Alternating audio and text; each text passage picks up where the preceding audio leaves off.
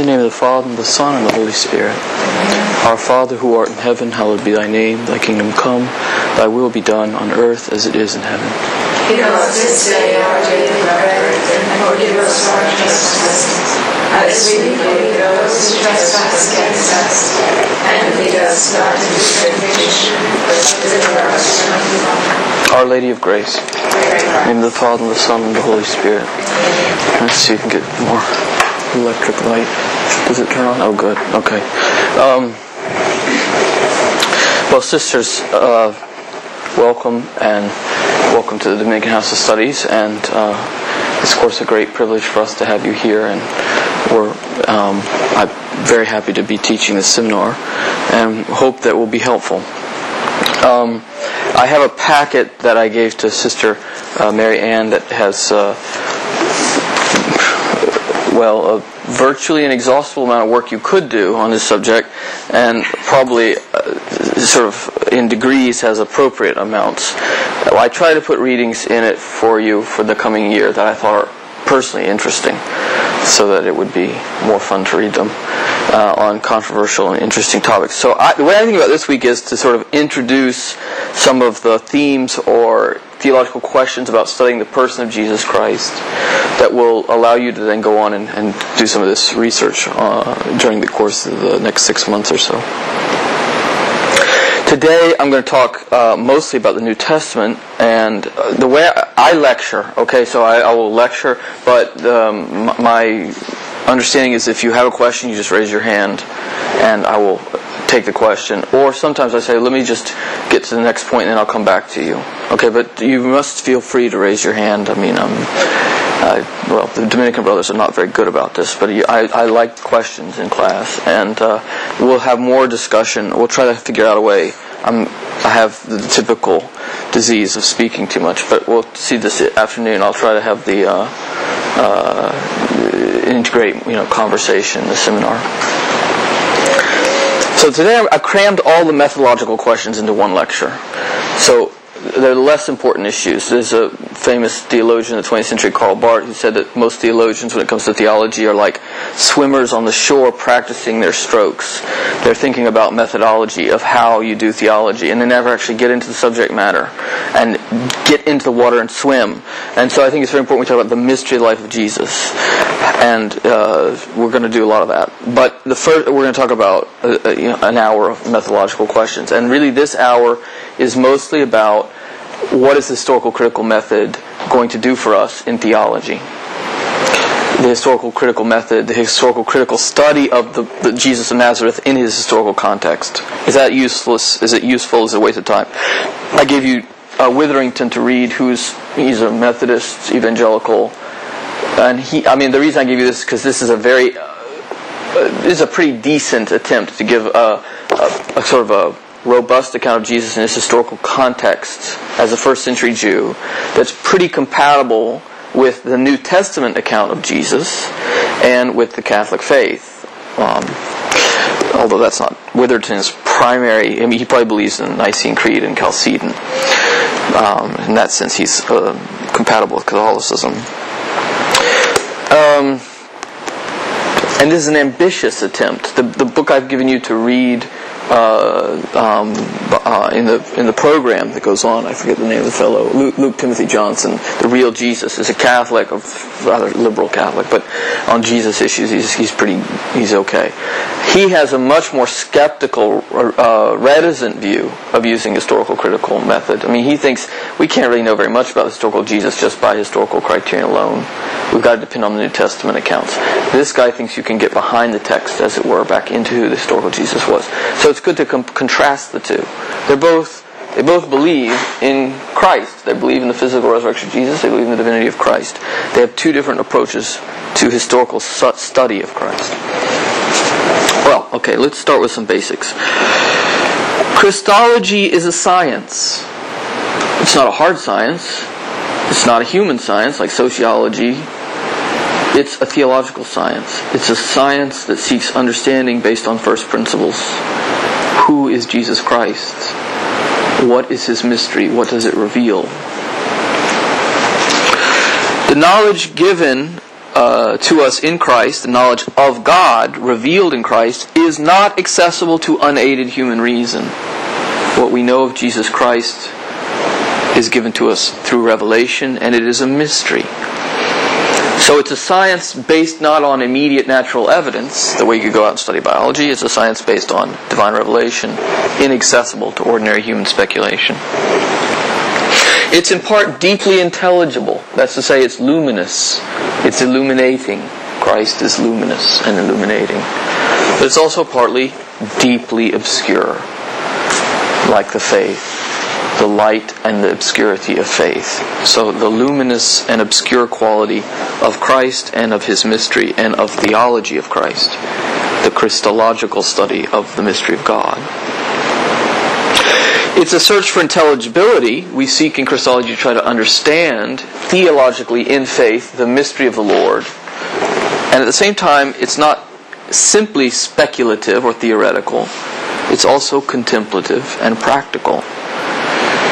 We can't entirely possess the reality we're studying. We have to rather grow closer to Him, seek to understand Him, contemplate Him with reverence and pondering, and to live practically in discipleship to Him, to understand Him better. St. Paul speaks about the mystery of Christ. When we talk about mystery or mysteries, we do not want to imply that there's an absence of intelligibility. As if, here's a mystery, leave your mind at the door. But rather the opposite, a density of intelligibility. But that's something, a presence of intelligibility that's uncircumscribable. Uncircumscribed, meaning there's something incomprehensible. That can't be comprehended in the sense of enclosed within its totality. We're growing relative to something we can't master intellectually. But it's so dense. It's like the light of the sun it's disproportionate to the eye. The eye can't take the intensity of the light.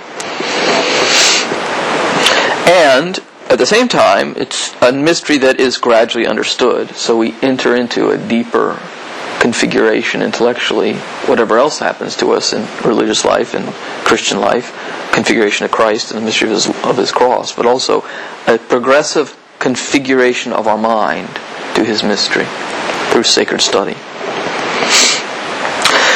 The mystery or the figure of Christ is given to us to consider through revelation.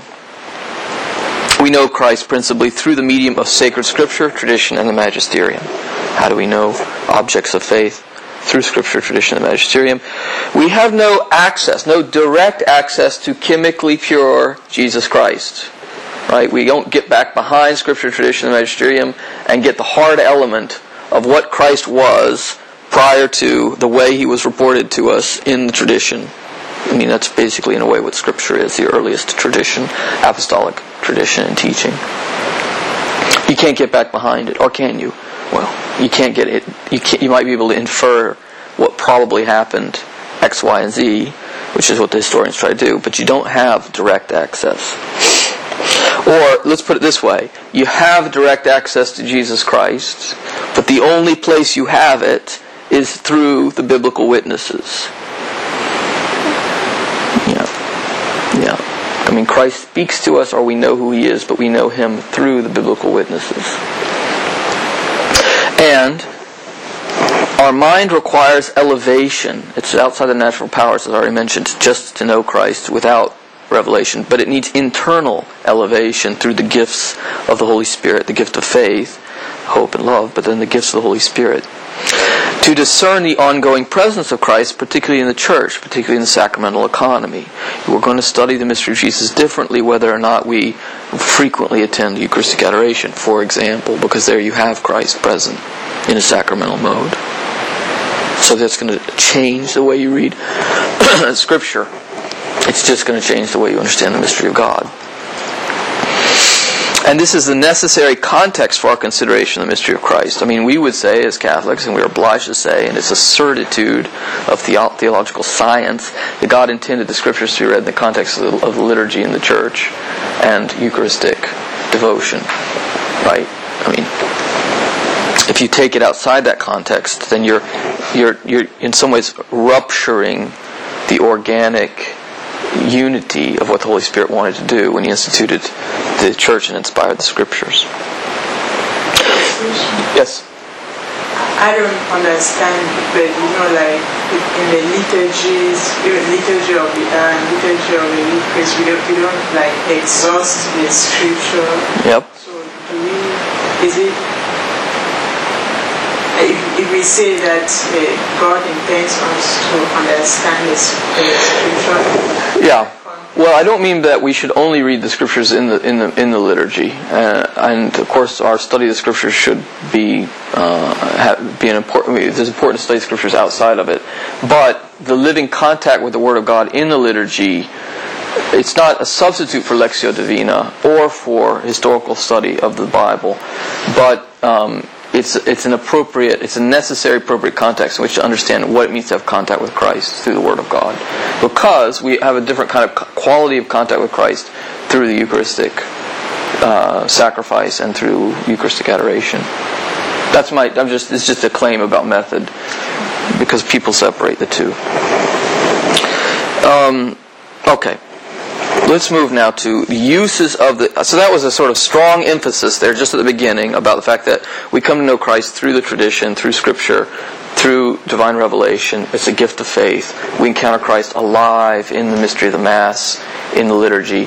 And this is the whole ecclesial context of discipleship of Christ, of the contemplative life, which I think is just the norm in which every Catholic Christian is invited to approach the mystery of Jesus and to understand Him scientifically, that's to say, to study Him theologically. Now, that having been said, is there, or what kind of use is there, of the historical critical method within faith? What does it mean to study Jesus as a historical figure, given all that first part? Okay, well, history studies what is historically likely to have occurred. Right? A historian deals in probabilities. You weren't there when Julius Caesar was stabbed by Brutus. You believe it happened. It's probable. Highly probable. Maybe Neil Armstrong went to the moon. Maybe it was all filmed in a warehouse in Arkansas. Right? And they made a little moon buggy and they drove it around in Arkansas and they filmed it so that the Russians would be intimidated, so they would think our space program was superior. Right? I mean, you don't have these paranoid problems. That's only the friars have that, the deep paranoia, right? I mean, right? Okay. But I'm just, by means of an absurd example, well, maybe not so absurd. Anyway, no, I believe I believe they went to the moon. I don't know what they thought they were doing there, but anyway. That's more my view of the world, is they do have these phenomenal technological successes in our culture that lead you nowhere. So anyway, or to places you shouldn't be. Anyway, so history deals in probabilities, and it tries to understand why events occurred, therefore it looks for causes, and to find explanations for how situations, events, and ideas unfolded, their interplay. Why? Well, history deals with the significance of human culture at large. I mean, people aren't really as interested in, say, the history of animal psychology, or there's already a choice of what you study in history. You study human civilization because you are interested in the values of human culture and human existence. You're trying to find significance in the way human culture unfolds. Now, since Jesus of Nazareth was a historical figure, and since there are documents, the New Testament documents, that convey information about Him or which purport to, then to some extent Jesus can rightly be a subject of historical study independently of the mystery of faith as conveyed through the vehicle of the Church and Scripture. I mean, you can have Jewish historians who study who Jesus of Nazareth was. You can have atheists who do so, right? And there's a famous scholar, priest at Notre Dame called John Meyer, who's written rigorous, that this is really, for him, this is his own project, I think he wrote Jesus, a Marginal Jew. He's now on the 4th volume of a long series of books. I'm trying to look at what would you say about Jesus if you tried to approach Him with religiously value-free historical approach. So his classic example everybody quotes is, you take a Jew, an atheist, a Protestant, a Catholic, and you put them in the basement of Harvard Library and you let them study the mystery of Jesus, and you can only write about what they all agree on. Now, I think that's a terrible way to use historical critical. But it's interesting. He wants to say, we need to try to focus on what you can get consensus on. There's other ways to use the method, like Witherington, who's trying to argue in view of Christian claims about Jesus, that the Christian claims in the New Testament are the most historically plausible claims. So already when you start to say, how are we going to use historical study of Jesus in this context, there are different ways you can use it. So, what I'm alluding to there, and just mentioning that, is that history also always deals with moral, metaphysical, and religious values. There are historians who claim, I'm just being chemically pure historian. I'm just trying to find the facts. But it's really, and it's true, you can find some facts that everyone agrees on. Julius Caesar was probably born such and such date, and he lived. We know he was alive at this time because of X, Y, and Z. But generally speaking, when you start to circumscribe just the choice of what you want to focus on, usually already shows values. Why are you interested in Julius Caesar rather than, the guy who was his butler? And behind it, there's latent metaphysical and religious presuppositions.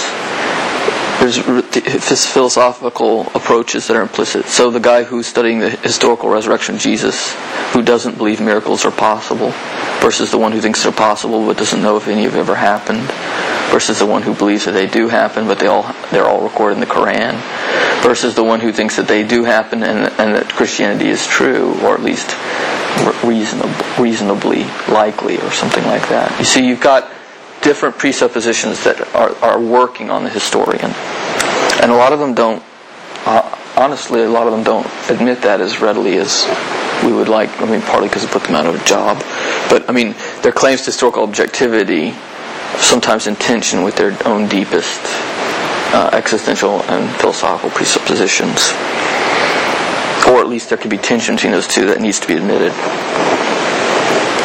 Presuppositions or convictions on these other planes necessarily enter into an interpretation of what is reasonable as regards the New Testament on any number of fundamental questions regarding the historical identity of Christ. How reasonable is it that a man in history would have claimed to be God? How reasonable is it in history that a man would have risen from the dead? You see, how do you answer that question? Is it reasonable that a man in someone in history would have risen from the dead? Well, that really depends on what your concept of reasonable is. Do you believe in God? Do you believe God could raise the dead? Do you think there's any reason God would have invested in raising the dead? Would it serve any function for us? Those are real good questions. But the way you answer them and the convictions you already have about them will affect how you approach. Or do you think, are you a searcher? Maybe God exists. Maybe there's meaning to human existence. I'm looking out on the horizon of humanity and I'm trying to find answers. The New Testament might be an answer. Or, I'm pretty sure that that's all a big fraud and we need to find the evidence to prove it. Or I need to get tenure and I'm really interested in why the Christians faced east, and therefore I'm going to write a thesis about early Christian worship and not worry about whether miracles ever happened. I'm just saying existential dispositions of people are always at play. And the more you get to know scholars who work in historical Jesus studies, the more you realize that there's all kinds of deep existential ambiguity, commitments or non-commitments working under the surface. And they don't talk about them in the seminar room. They just get together and they talk about how you decline Greek verbs. Those are the kind of things you can only say here because I don't have to worry about getting tenure. Okay. Alright, meanwhile, the Catholic Church maintains there is no fundamental opposition between, in principle, there need not be an opposition between a very ambitious, dense, historical, textual, critical study of the figure of Jesus in his historical context, as well as study of the early Christian movement, on the one hand, and on the other hand, the theological affirmations of faith. This is the teaching of De Verbum, the document on divine revelation, Vatican II. It's certainly compatible to believe deeply in the mystery of Jesus Christ as vehicled through the Church, divine revelation, Scripture, tradition, the magisterium, as present in the liturgy, and to study Jesus Christ, or Jesus of Nazareth, in his original historical context, and how the early Christian movement emerged. To attempt to study reasonably the probabilities of how this unfolded.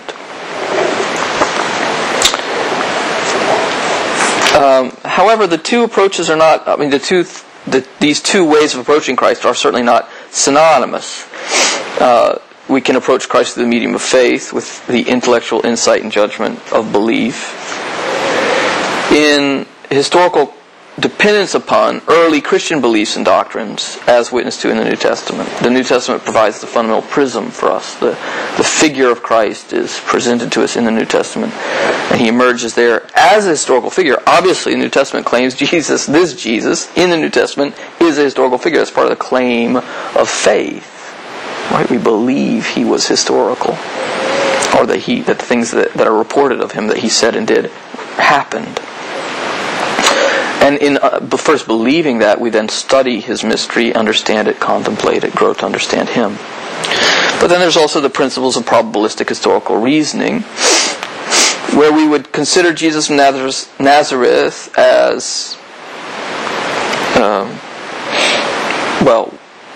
obviously, even on the most strict delineation of the problem theologically, you've got the historical Jesus, and then you've got, the letters of Paul, and then you've got the Gospels, let's say maybe, Mark, and then Matthew and Luke, and then John out here, and you've got all kinds of epistles being written meanwhile, And all this is happening, this is 20 years, this is maybe 50 years after, and some of it maybe 60 years after if you take John. Maybe, right? It's all schematic. But in any case, even if everything in Mark, Matthew, Luke, and John happened pretty much as they say, and you take the most strictest interpretation of that, it's still only a selection of what actually happened, and it's being presented later to Gentiles in the larger Greco-Roman Mediterranean world, and so you're no longer in the historical context of the Jews living in what we call Second Temple Judaism, the time of Jesus. So, and plus we can see, because of the differentiations in the way they report, that there was some differences in the traditions. The traditions get altered a little bit. So you've got the problem of trying to think about what the historical Jesus, even if you take everything in Mark as he said all of it that way, what are some of the sort of resonances or tones of what that meant when he said it around Jews in his own context? What are some of the resonances of the way it's reported by Mark in a Gentile context to speak to people who are converting to Christianity? That sort of thing. So you've got a historical problem built into the very fabric of Revelation, or a historical question. And so you can try through probabilistic historical reasoning to consider Jesus of Nazareth within the context of his own culture at the original time of his words and deeds. And you can try, in an apologetic way, to say, well, let's take up a dialogue with the skeptic. There's people who believe the church made all this up, or the church made some of this up. The early church, the earliest apostles, the New Testament. So, can we argue with them by certain criteria that there are certain historical words and deeds in the Gospels? In other words, some things Jesus said, probabilistically, had to have happened. It's historically rather certain or very likely that he said or did these kinds of things, because otherwise we wouldn't be able to explain how early Christianity came to be, why Jesus was controversial. And we can kind of make up a kind of we can establish a probable set of unique features of Jesus in his historical context that explain why he was so controversial, why he was understood the way he was understood by his opponents and his disciples, how early Christianity arose. Now these are probable reconstructions that employ criteria to depict a likely life of Jesus that explains the historical origins of the movement that grew up around him. And I'll just take a brief example, the principle of embarrassment, which is the one that became very big in the so-called second quest for the historical Jesus in the 1970s. The principle of embarrassment is this. The New Testament is written by disciples of Jesus who have every reason or interest to see him exalted as a figure or a person of importance, and therefore they would be unlikely to report things which would embarrass their cause or their movement. Now, we know from Acts of the Apostles that in the generation after the historical Jesus, John the Baptist had disciples who claimed a rivalry with Christians. And they claimed to follow John the Baptist rather than John and Jesus. You see the people in Acts saying, well, we received the baptism of John the Baptist. And they have to be convinced that, well, that's not enough. And we know there was some rivalry from historical sources.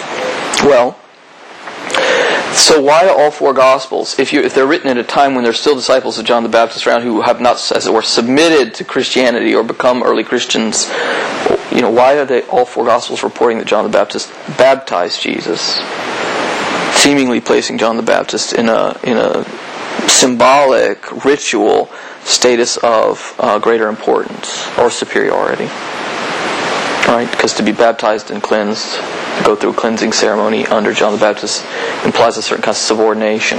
So why do they all report that? Well, the principal embarrassment was they must report it because it really happened, and they feel like they can't evade it. It's something that's publicly known.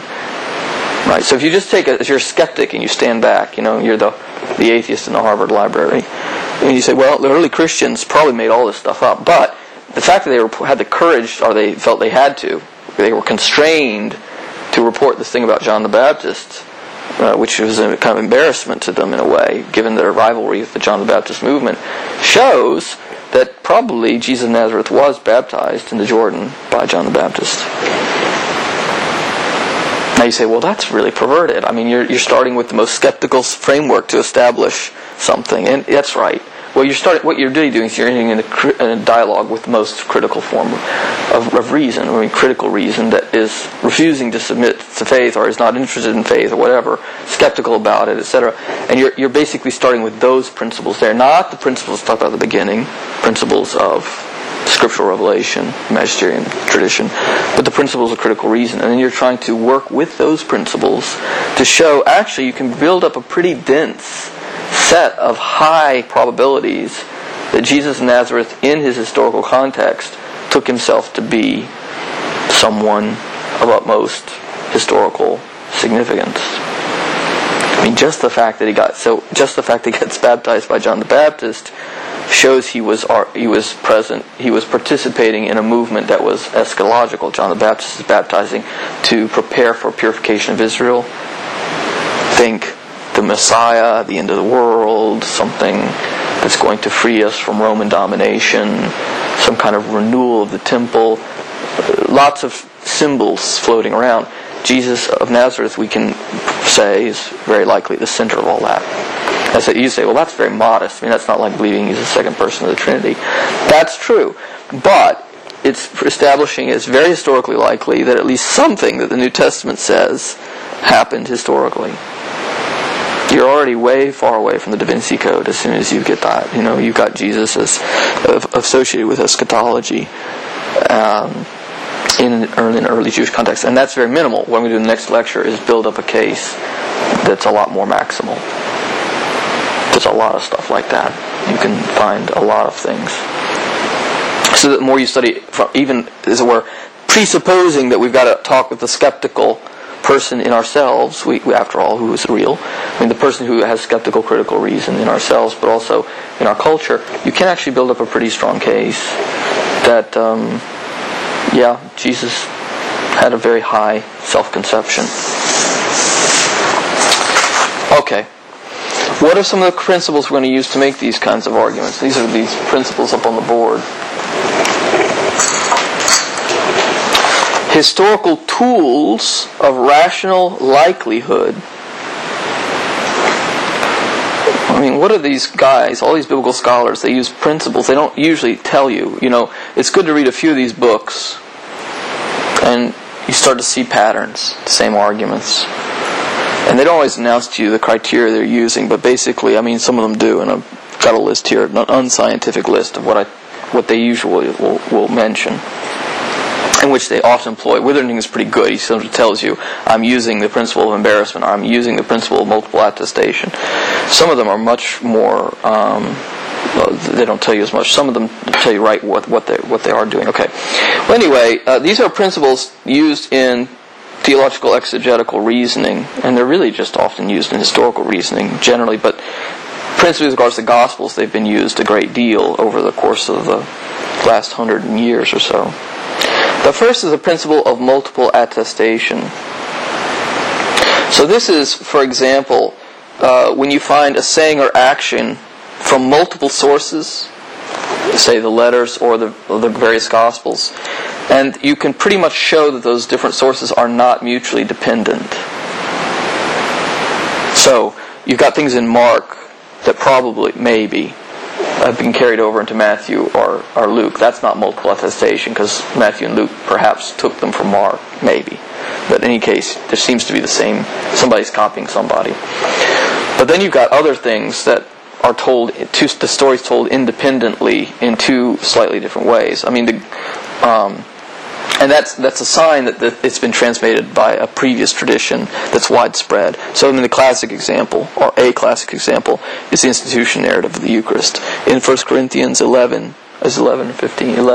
you've got Paul talking about on the night he was betrayed, he took bread and he gave thanks, and and he's got the whole institution narrative. Well, you've got a different institution narrative in Mark.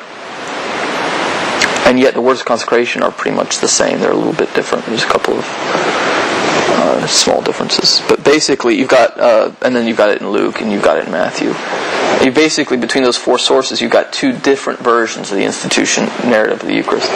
Which means you've got two different traditions, but they're almost identical, and they're very wide. They're obviously widespread because they're being told by different strands of tradition. Okay, so obviously Mark didn't make up the institution narrative alone. You know, it's not because if you got it just one time, the skeptic can say, well, maybe Mark invented the whole thing because he liked bread ceremonies or something. You know, they think of some silly idea like that.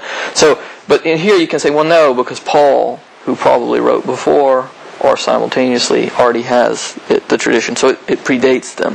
And we're already here 20 years after Jesus, so, you know, you've got to have a tradition that precedes both of them that's already widespread and prevalent, because they're appealing to it. And we see it's something that everybody knows and that they're reporting. And so it goes back early, which means the institution narrative is very, very early. Now you can't prove it happened in Christ. Although you can show all the Semitisms in it. There's all kinds of Semitic and Jewish imagery in it. And you can show it comes from an early Jewish context. You see? So you didn't prove Jesus instituted the Eucharist, but you can just show anybody who says he didn't, doesn't have any grounds for it. And that it goes back to earliest Christianity. You see? So you haven't proved the faith, but you've shown that there's early historical belief in the institution by Christ. I mean, I think you can actually make strong arguments, which I'll probably try to talk to you about in the next hour, about the institution narrative. Another good example, Raymond Brown. I don't like Raymond Brown, I'll tell you right off the bat, but the book on the Passion, he wrote a giant book, 2-volume book on the Passion, which is really good. I don't like the thing about the infancy narratives. I find it kind of impious, but Raymond Brown arouses strong passions for people. But he does have a good argument for, if you want to take a skeptical argument about the infancy narratives of Luke and Matthew and say, well, those things didn't happen, they're obviously myths and da-da-da-da.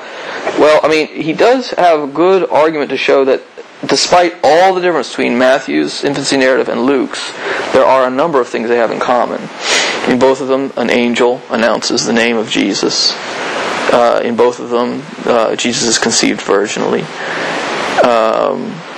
In both of them, Jesus is born at Bethlehem. So you got a certain number of things that, and of course, the infancy narratives, pretty clearly aren't dependent on one another, because Luke's story is very different than Matthew's. Matthew's story is very different than Luke's, and yet they do have common tradition. Angelic announcement, giving the name of Jesus, that wasn't something that came from the parents, but that the angel gave them. That Jesus was conceived virginally by a miracle, that Jesus was born at Bethlehem. Even if you just have that, that's a lot. You see, and it's got to predate both Matthew and Luke, because it's a tradition common to both of them. Multiple attestation. It doesn't prove again that it happened, but it shows it goes back before each of them to some earlier primitive tradition. Principle of coherence. This is a question of how do various sayings or deeds of Jesus, even while quite different from one another, harmonize with each other. When I say semiotically. which is say, how do the different symbols of what Jesus says or does cohere? Because, look, if you take any historical figure, say Winston Churchill, right, who has all these wonderful stories about what the rude things, funny things he said when he had drunk a little too much, and wonderful speeches he gave about standing up to totalitarian powers and all that. I mean, you can kind of, you don't know if all the stories are true, but there's a kind of coherence to the different stories. He has a certain kind of character that comes clear through the various incidents about him. Or Socrates, Socrates did all these crazy things. Well, there's a sort of coherence to those things.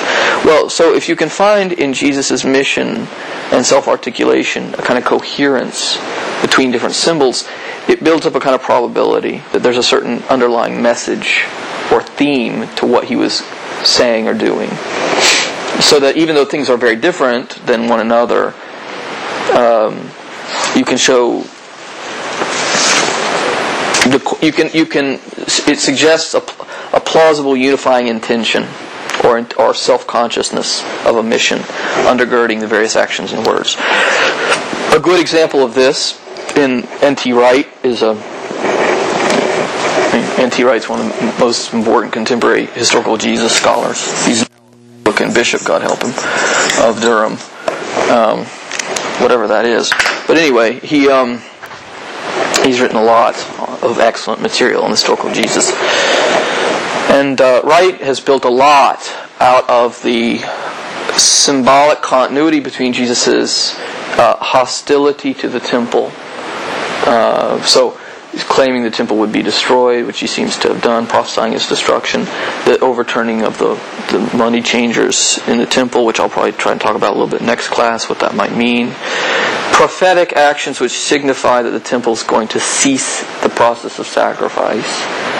On the one hand, the process of sacrifice in the temple is going to stop. On the other hand, the institution of the Eucharist, which is the institution of a rite of sacrifice outside the temple, which for the mind of a Jew of his time is extremely grave, right? Because where is sacrifice prescribed?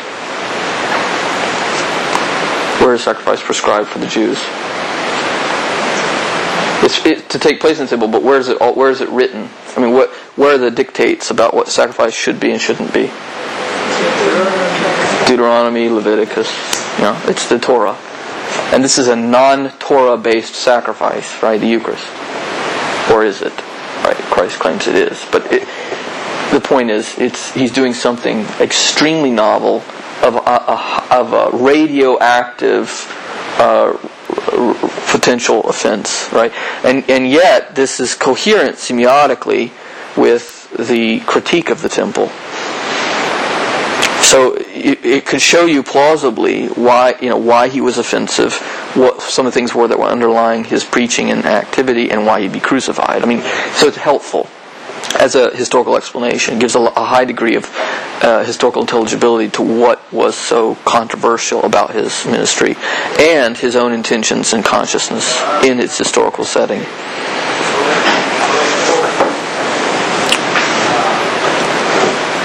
Alright, so next is the principle of embarrassment. I already gave a good example of the principle of embarrassment. Let me give another one briefly, which is like Peter's denials. Right? I mean, Peter is the person mentioned most in the Gospels after Jesus, in all the letters and Gospels. I can't remember, it's like 150 times his name appears. He was clearly recognized to be the leader of the early Christian movement and an exemplary disciple of Christ. And yet all four Gospels depict him graphically betraying Christ. Well, this is slightly embarrassing. Or the denial of Judas's denial of Christ. So these are principal embarrassment. It's just not the kind of thing you're likely to make up if you're trying to promote your own movement, and if you're writing with a complete just out of self-interest. And so for the skeptical, from a skeptical point of view, it's not clear what motivation we could give to people for making stuff like that up. Is he knocking?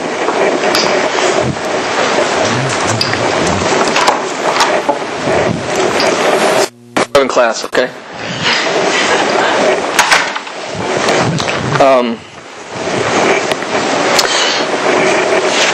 Okay, the principle of similarity. We could also call this the principle of, and this is in fact, this one and the next one are probably the two most important, I think, in a way. But they're all all these things are interrelated. The principle of similarity we could also call the principle of cultural homogeneity or cultural likeness. Jesus is a first century Jew living in a time and place that have a particular shape. There's a Roman occupation, the monarchy's been dissolved, the priesthood is the only functioning classical institution of Judaism. You've got the Pharisaic movement, which is different from the Sadducees, who are the priestly clan.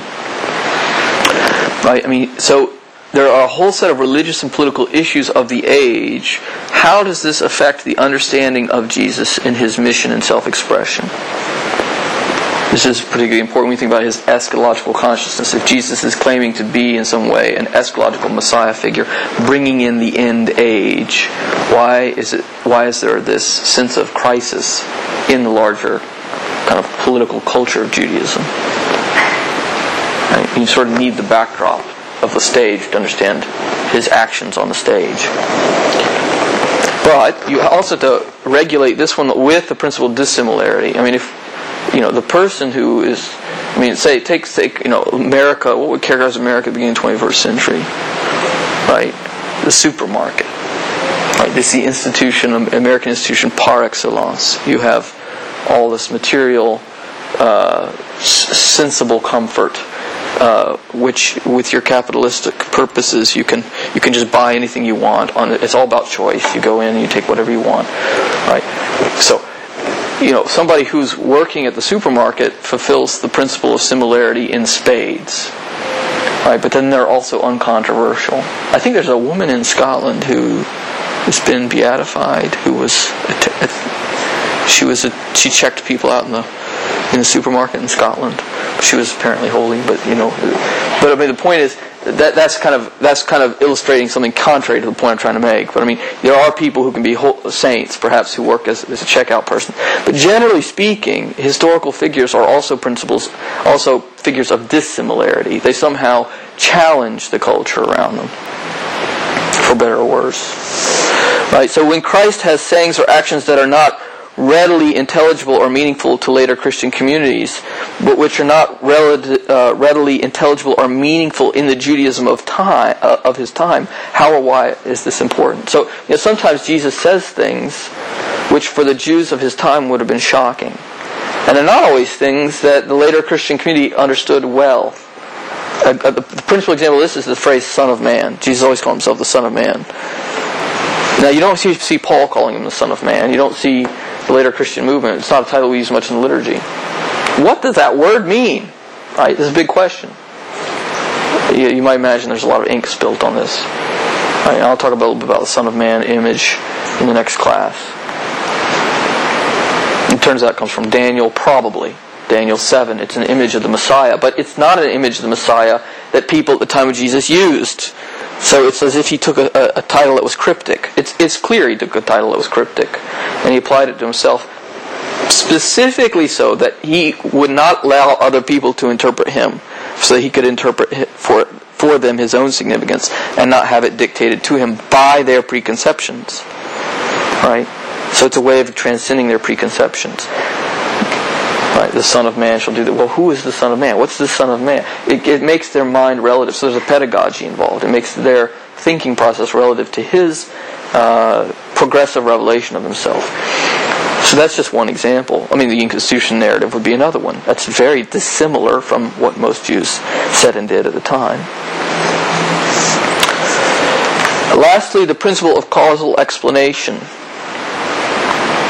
In the end, if you're a historian, you have to try to explain some kind of phenomenon. There's some goal involved. And the goal, in this case, is to try to somehow understand the generation of the early Christian movement as coming out of the life and we might call it ministry or activity of Jesus of Nazareth. Is that a story of discontinuity? Is the early Christian movement teaching things a generation after Jesus, such as that he's God, that he himself would have found completely strange or alien? And if so, what's the cause? Is it because Paul made it all up? Because he had a bad dream after he ate the wrong food? on his trip to Damascus. And he came up with his high Christological theory that everybody just fell into believing because he preached it with such deliriously wonderful passion. If that's not so probable, then what is probable? You see, historians have to try to get some kind of sort of narrative of where this all came from. Historians form models of explanation that amass a great deal of factual information and try to present a coherent account of how certain historical processes or events gave rise in turn to other processes or events. In other words, they try to create large-scale models or paradigm theories to explain historical change. Now that means they're amassing huge amounts, with the New Testament, huge amounts of information from the Judeo-Christian, the Judaic and Roman, Greco-Roman cultural situation to all the contingent facts and probable theories about who Herod was and Pilate and when this happened and this and that and the other, and then all the different narrative probabilities about when was Mark written or Matthew or John, and when did Paul write this, and how should we understand the historicity of all these various factors or indications of the gospel, and then from all of that, then trying to think about how probable was it that Jesus said or did this or that and the other, and what would it have meant in this context, and from all of that, trying to create a sort of portrait of Christ, of Jesus of Nazareth, in his historical context, and how that his ministry and mission led to the beginnings of early Christianity. It's a huge, ambitious, and there's only in every generation maybe 20 or 30 people who really become masterful of this subject and write these huge 600-page books, sometimes multiple 600-page books, like N.T. Wright, like Ben Witherington, like John Mayer. And they basically try to get a plausible story about who Jesus was in his historical context. Good for them. It's good. That's fine. And then they write books against each other and say, well, you didn't explain this, or you haven't accounted for that, and this, and you've got Marxists who write these stories. There's Marxists who've written this. You've got atheists who do it, and then they say, well, you didn't explain this aspect, and this is interesting. It's constructive. I wouldn't base I wouldn't try to determine the meaning of my life based on what these guys cook up in their classroom, but on the other hand, it's appreciable. Well, let's just talk about some, in the 5 minutes that remain to me, some of the uses of this theologically. There is what's come to be called a distinction, which is fundamental, between what we call Christology from above and Christology from below, which is sort of 19th century distinction that now a lot of Catholics have taken over. I think it was a Lutheran, Rischel, 19th century, who began using it. Pannenberg, 20th century Lutheran theologian, made a lot of use of it. But now it's commonplace. Casper and Rahner and Balthasar and Barth all use this terminology. Balthasar and Ratzinger. Anyway, Christology from above is rather straightforward. It's the belief that effectively the gospel portrait of Jesus is trustworthy historically and conveys to us the true meaning of who Jesus was and the true significance of his life. And that then from the gospel we move into the teachings of the church, the classical councils and theology of the fathers, the Middle Ages, and a healthy, sane, modern Catholic theology, and try to understand more deeply the significance of the mystery of Jesus Christ, his life. Christology from above, therefore, begins, as it were, from principles given through revelation. That's why they say from above. They say the first principles are given to you from revelation Scripture. Theology from below is an attempt to use the historical critical method and all this kind of argumentation I've been talking about just now to build up a portrait of Jesus in his historical context that is compatible with the Catholic faith. That's compatible with the later New Testament teaching about Jesus. So it's an attempt to give a kind of theologically, it's an attempt to give a story, a historian's faith, so to speak, or a believer's history of Jesus. That's probably a better way to put it. It's a believer's history of Jesus. Who was Jesus of Nazareth in his historical context? How were his sayings and deeds, in fact, replete with what we might call an implicit high Christological significance. By high Christology, I mean how do the things... High Christology means the belief that Jesus is not only man but also God. That's opposed to low Christology, which is the belief that Jesus is a prophet but not divine. And of course, all Catholics hold high Christology doctrinally. But you can try and show that, sort of using what's called Christology from below, that Jesus of Nazareth, placed in his historical context, implicitly acts and speaks in such a way as to suggest that he has an awareness of his own divine identity or of his divine authority. So you put Jesus in his historical context to show this Jew, this first century Jew, who is so similar in many ways to his contemporaries, is also dissimilar, because it's very likely, through all these principles of embarrassment and multiple attestation, that he acted in such a way as to suggest the authority of the God of Israel himself, that he had in himself, or he partook of, or shared in the very authority of the God of Israel himself. He in some way identified himself with God, the God of Israel, and the mission of the God of Israel, the promises of the God of Israel. So you can try to find what's called an implicit high Christology. Now, ultimately, this is fine. If you practice this correctly, this so-called implicit Christology from below, you can use historical critical method apologetically, so to speak, to try to show that we can make a case that the Jesus of history said and did things that suggested a divine authority that led to the gradual Christian movement, emergence of the Christian movement, and to the kind of portraits of Christ we get in the subsequent generations, where they're showing him acting this way precisely to make the point about his authority. Now, these are all probabilistic. Again, we don't have chemically pure access, so it's an apologist's attempt to show what could have been or might have been Jesus' historical context. And so, to finish briefly, this is just, I would just say it's analogous. You can use history not identically the way you use philosophy, but similar to the way you can use philosophy. You can use philosophical arguments to show, for example, that God exists, that there's a soul. Try to argue that Christianity is not contrary to reason, but in fact, in some ways, consistent with the best philosophical reason. You can do the same thing with the historical Jesus. Although it's different because you're not proving things through philosophical argument based on immediate experience, but trying to demonstrate things through historical probabilities based on historical study. So, historical studies this way can help theology almost directly. There's three points. First, by illustrating how the mystery of Christ unfolded and was communicated in his historical context. In other words, it helps you situate the things Jesus says and does in the Gospels in their original historical context. So it helps you understand sort of more deeply theologically how both his adversaries and his adherents understood him in his original context. Secondly, it can try to demonstrate the historical well-foundedness of many of the historical affirmations of Scripture. So this is apologetics. It shows the teachings of Jesus only make sense in a uniquely Jewish context. So some of these things couldn't have been made up by the later communities in the Greco-Roman world. They had to come from a Jewish origin. And thirdly, it can successfully defend Catholicism's historical claims against its detractors, especially mysteries like the Eucharist or the perpetual virginity of Mary.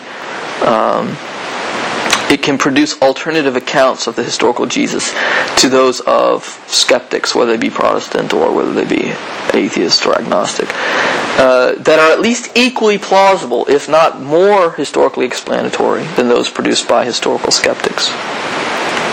So in this way, it can show that other alternative accounts of the historical Jesus are not rationally compelling. You don't have to believe the unbelieving account. And in fact, it might be a less reasonable account than that of the historical critical narrative of a believer. And so, I'll just finish by saying, in terms of the kind of Dominican and Catholic tradition of faith-seeking understanding and the concord of reason and faith, we should have modesty about what reason can do with regards to historical Jesus studies. Just like we have a very strong sense of the supernatural and the need for divine revelation. So we should say, historical critical exegesis. My faith doesn't depend on having some all comprehensive understanding of the historical Jesus. Reason has modest goals and limitations in this domain. However, it also has its own dignity and integrity, and human reason can investigate historical Jesus, and can, depending on whether it's kind of cooperating with theology and faith, if it is, it can come to some non-trivial certitudes about the historical Jesus in his original context and the historicity of Christian faith. In other words, we can't prove the faith. If we could, it wouldn't be supernatural. But we can show that the faith is rooted in a real historical event, and that our religion is historical. So we're going to look at some of that. Now that we finished practicing. That was 1 hour of practicing swimming on the shore, and then from now on we're going to actually swim. We're going to do theology, and we're going to start with Jesus in his historical context in the next hour. Our help is in the name of the Lord.